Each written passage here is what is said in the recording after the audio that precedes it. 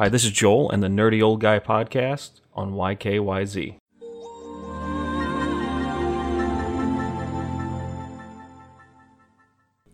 Huge news within the last hour, and it stinks because I keep wanting to continue a series on games and being an art form, and this week is just kind of packed full of just punch after punch after punch. And within the last hour, they have officially announced E3's cancellation. If you don't know what E3 is, it is the biggest gaming expo ever, in my opinion. You can argue that if you wish, but that's what everyone looks forward to. It's like the Christmas is when we get to see, the consumer gets to see everything.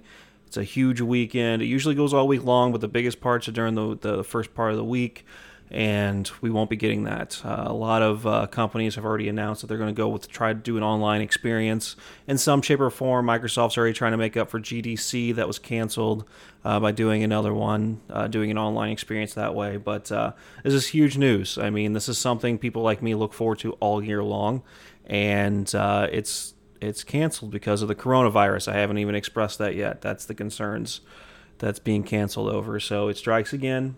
It's probably for the best, just a disappointing situation.